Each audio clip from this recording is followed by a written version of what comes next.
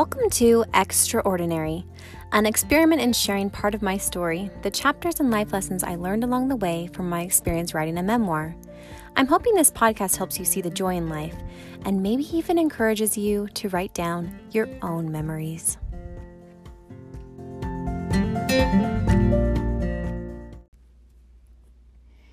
Okay, I'm gonna try and re-record it because there's just...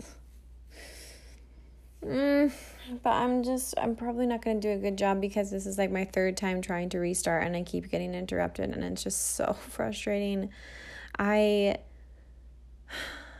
don't know. I don't know what I'm doing to perpetuate this cycle of the idea that like whatever mom is doing and like mom needing alone time and needing space is not as important as other people when they need their space. Like if anyone else in this family shouts out, "I need lonely time," and runs off to their room, no one interrupts. But like, it's like, okay, well, I need to do something all by myself for a second. And then everything goes wrong. People start stealing stuff and leaving doors open or crying or like coming to find me. And I don't know. I'm really popular. So I don't know. Anyway, Jason's office got too hot and he's done with work. So he is ready to be around the kids, and I have escaped to my room, and I'm trying to get over it. I'm trying to just get over feeling the whole pity party of like, oh, I just can't even do anything that I want to do. Hard life, Jenica, but you know, golly, I'll be fine.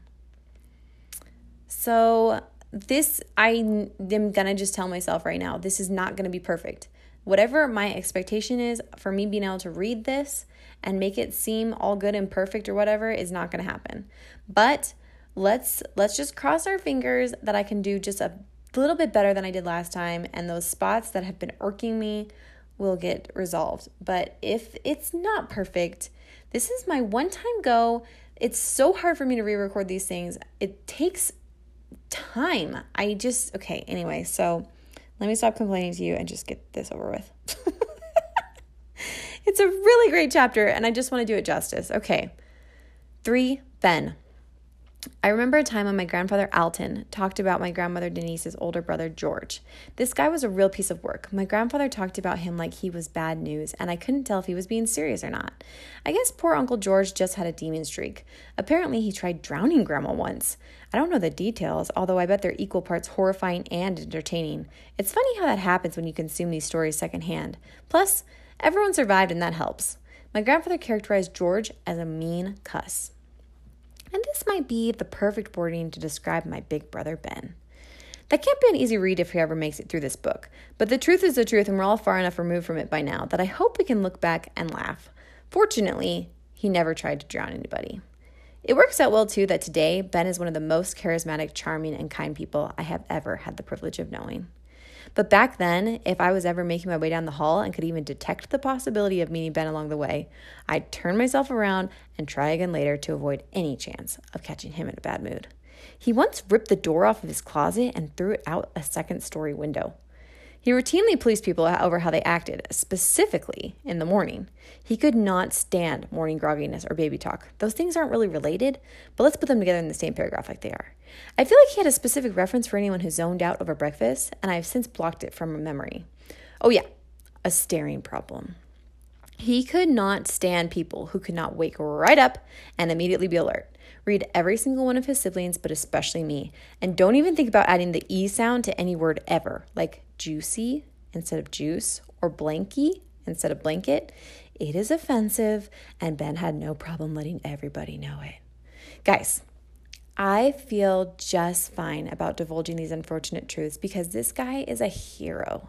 I promise you, he turned around. Yes, he may have pummeled each of us a time or two.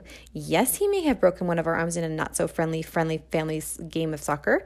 I shouldn't use that example. It was clearly an accident, or, as some would argue, Tina's fault. After all, isn't it obvious that some reflexes, for example, the unconscious thrusting of one's arm into the path of a sonic boom punt downfield, ought to be suppressed? Ben may have given us an idea of what it might have been like to live with a real, live, temperamental Hulk. But it was a time, and some of us made it out smoother than others. Young parenthood isn't easy, and being a kid isn't easy. I have no doubt the early years for my brothers and parents were a hard go. It's all very overwhelming. I think everyone was trying their best. I'm just gonna keep saying that. Either way, at one point or another, something clicked, and eventually, we all got along. In fact, in time, I never felt safer than when Ben was home. One night, Ben and I were sitting on the couch in the TV room, watching something. Little House on the Prairie, probably. It was late at night, well past 10 p.m., and the rest of our family had gone to bed, when we heard the back door slide eerily open and some rustling in the kitchen. I looked to Ben, both of us knowing the sound was completely out of place. "Stay in here," Ben said quietly, lifting himself from the couch. He walked through the living room, and my heart started to race as I watched him move both cautiously and confidently toward the kitchen. I meshed my back into the couch, craning my neck to keep my eyes on my brother. I turned to check if the wireless phone had gotten returned to the stand on the side table. It was there. I carefully scooted to the arm of the couch, reached out, and clutched the phone in my hand. "Hey, man," Ben's voice boomed out toward the kitchen, breaking the silence. His voice sounded calm and casual, friendly even. I breathed a sigh. Something in his tone made me less worried, and I loosened my grip on the phone. "What are you doing here?" Ben asked. Who was it, I wondered? I heard a creak from the bottom of the stairs, and I saw the sliver of my mother's profile waiting behind the wall. She had heard something out of place, too. Then from the kitchen came the rough, gravelly, slow slur of a stranger's voice. I knew immediately that Ben did not know him, and that he was an intruder. Ben stood with his feet planted perpendicular to the piano, between the front door and the back door, blocking access to the rest of the house, as the man with scraggly dark hair and a spotty beard came into view. His sullen dark eyes were fixed on my brother. Ben did not look aggressive or accusatory. He was incredibly composed. Thought Buddy's house," I caught from the man's gravelly voice. Now, Ben was a big kid. He always had been. If you know the Book of Mormon reference to Nephi's stature, I like to think Ben was made of the same sort of genes. He was always very tall to me. He'd nearly reached my father's height by this time, and he was a thick guy. I remember he was often mistaken for a young adult, and if I had to guess, he was close to 15 or 16. "Oh," Ben said, taking a step forward. He faced the kitchen like an intimidating sentinel, emblazoned with the expression of, "You will not pass," making himself look bigger and bolder than I'd ever seen him as his hands formed fists in the front of his thighs. The strange man backed into the shadow of the kitchen. "I understand this was a mistake, but you are in my home. You were not invited here, and you need to leave right now," Ben said, cutting the air and shutting down any further idea this guy had about sticking around or trying to manipulate anyone. The man mumbled something more. I heard shuffling and the sliding glass door open, then the sliding glass door shut. My brother stepped forward. I heard the lock click.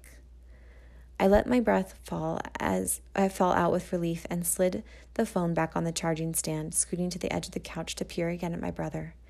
My mother's feet stepped onto the landing as Ben walked toward her, a shade paler and obviously shaken. She reached her hand to his arm, the hem of her robe fluttering into place behind her. Her disheveled hair tucked into Ben's neck as she gave him a quick side hug, and they muttered a quiet conversation. His entire demeanor completely changed, and the ease I had felt from what I realized was a performance vanished. He quickly told me between anxious breaths that I should have called the police, and I apologized. He picked up the phone and dialed 911. I will forever be in awe of the calm intellect he showcased that night. It was incredible, and I hate to even wonder what would have happened if he hadn't been there. There are few Ben memories I love more than him playing the piano or singing. Ben has a fantastic voice, and he's the only one of us who could tolerate piano lessons for more than a couple years. If I close my eyes and summon the memory, I can still hear him sing Loch Lomond. Okay, well, I have the lyrics here, and I guess I'll just sing it to you. I have two, verses, and then the chorus. The chorus is what I really, really remember, but I don't know. I guess I'll just sing it from the top. I'm not going to try and do Ben's voice because I would do it zippity zero justice. So you'll just have to request it of him the next time you see him. And for now, my rendition will have to make do. Do I remember the melody of the entire verse? I don't know. This is what it sounds like in my memory. By yon bonny banks and by yon bonny braes, where the sun shines bright on the Clomon, where me and my true love spent many happy days, on the bonny, bonny banks of the Clomon. 'Twas there that we parted in yon shady glen, on the steep sides of Ben Lomond, where in purple view the highland hills we view, and the moon glints out in the gloaming. This is what I really remember.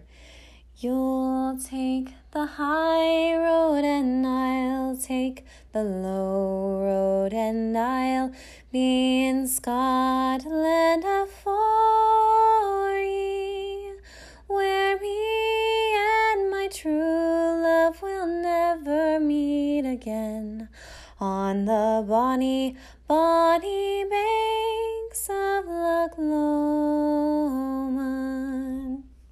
I took choir for years, trying to find even a sliver of the love he had for music.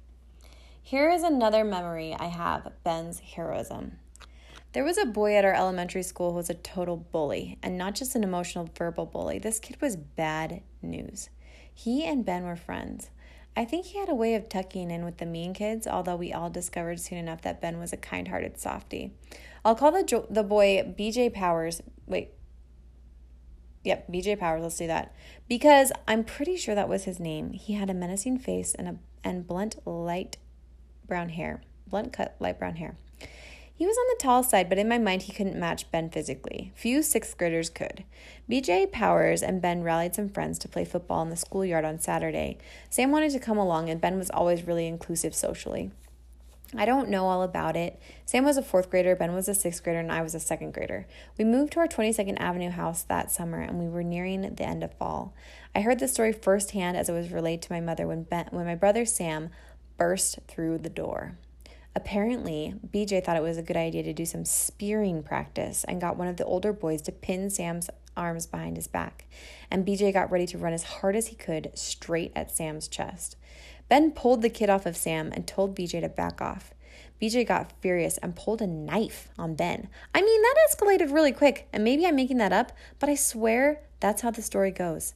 Pretty sure Ben talked BJ down in that magical, I'm your friend, but don't mess with me sort of way, and he and Sam booked it home the first chance they got. Pretty certain the police were consulted on that one too, not because my mom insisted on it either. My most favorite Ben story goes something like this.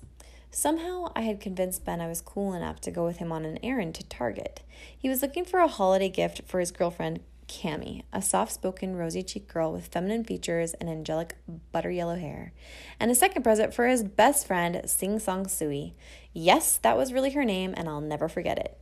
Sing had jet black, pin-straight hair and a smile that could light the room. She was a quarter the size of Ben, and what she lacked in size, she made up for in personality. She was easily the kindest, funniest, and quirkiest person in any given room. As he was wandering through the girlier sections, I spotted a gray messenger bag on the purse's end cap. These were all the rage. I was just leveling up to middle school, and materialistic items were becoming more and more essential to me. But I didn't bring any money. I picked up the bag, I tried it on, I pulled up the flaps and examined the pockets. It was perfect. Ben came over holding a pair of penguin socks for Sing and 2 jewelry sets.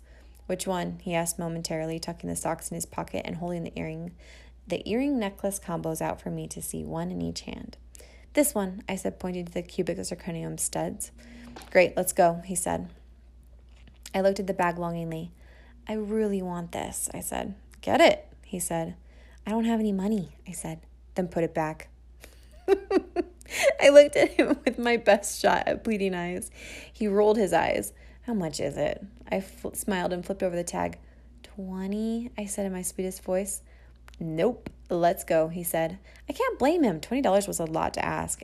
He was in high school working for KFC for less than $7 an hour. Please, I said, hoping against hope. He sighed. Yeah. What? I said with as much excitement as I could possibly muster. No. I scoffed, my face falling to a frown. Fine, he said. I'll get you your dang satchel.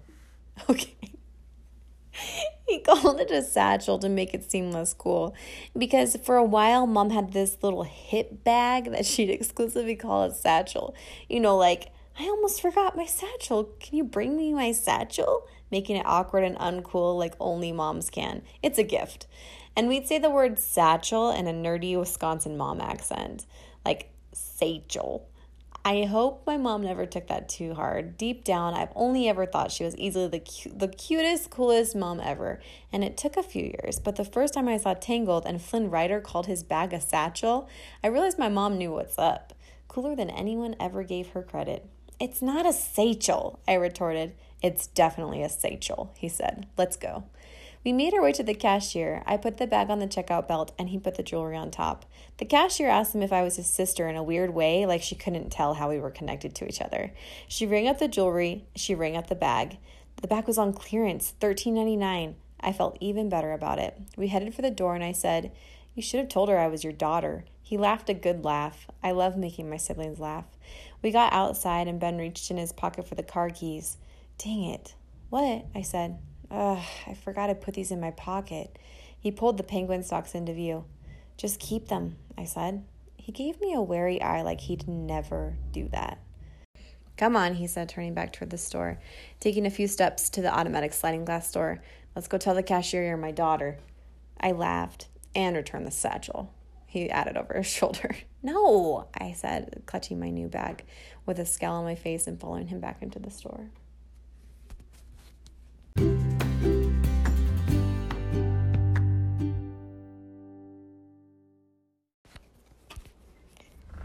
It's particularly interesting to me how the stories that stick out in my memory of things that really happened between me and my siblings showcase their best qualities. Like, they're such good examples of the people that I see them as. Like, Ben was a big time protector and like hero to the T. I just feel like he was always, I don't know what was going on with like the anger and the rough start with his siblings' relationships, but like Ben's everybody's favorite now. Like, I don't know. I don't know why he had such a hard time, but these things happen and it's not, thank goodness it was just temporary. Anyway, what was I going to say? Yeah, he was just like such a courageous, honest, incredible person. I don't know. And a lot of people saw that in him. He was like just, so friendly and lovable and at home for a little while, we didn't quite see those qualities, but pretty soon they transferred into his family life as well. And, he was really fun. He was just a wonderful person to grow up with, honestly, after that short stint. Anyway, and these stories are such a good example of standing up for what you believe in. What is that called? Integrity. Dang. A hard quality to learn and then even harder to emulate in real life situations. And he did that for me. Which is incredible. I feel like that's a hard thing for me because it takes so much vulnerability to just be able to be like, this isn't right, and I'm going to stand up for what is right, instead of just like running away or cowering or being like, somebody else will take care of it. So I was very lucky to have him in my life, to be that person for me that kind of showed me that it's important to stand up for what you believe in. Yeah, I think it's just cool. I think it's cool that those are the things that stand out to me. And I do pretty vividly remember mornings being a bit of a disaster when Ben was around, critiquing what other people's faces looked like.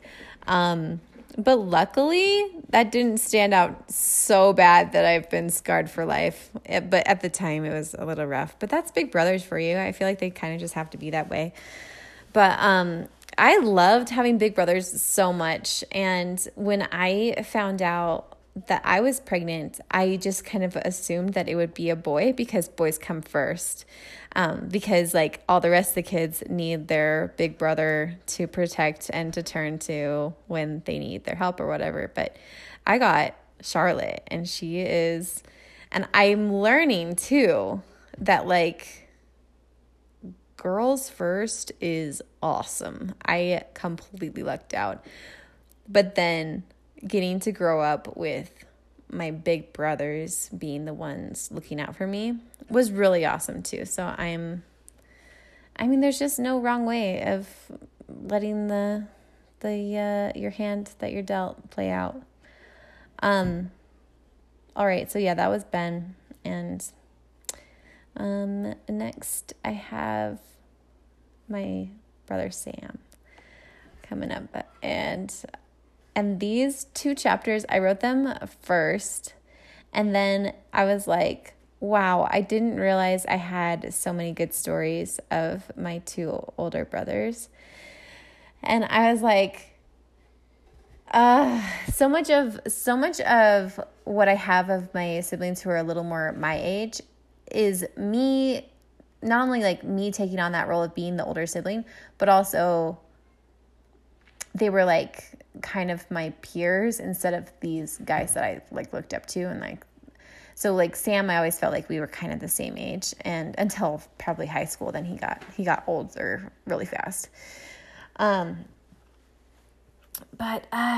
yeah, the way that you can kind of tell that like I looked up to Alton and Ben. I mean, I hope you can tell. I can tell in my own life that I look up to them, and then the rest, it was a little harder. The formula for their stories is different.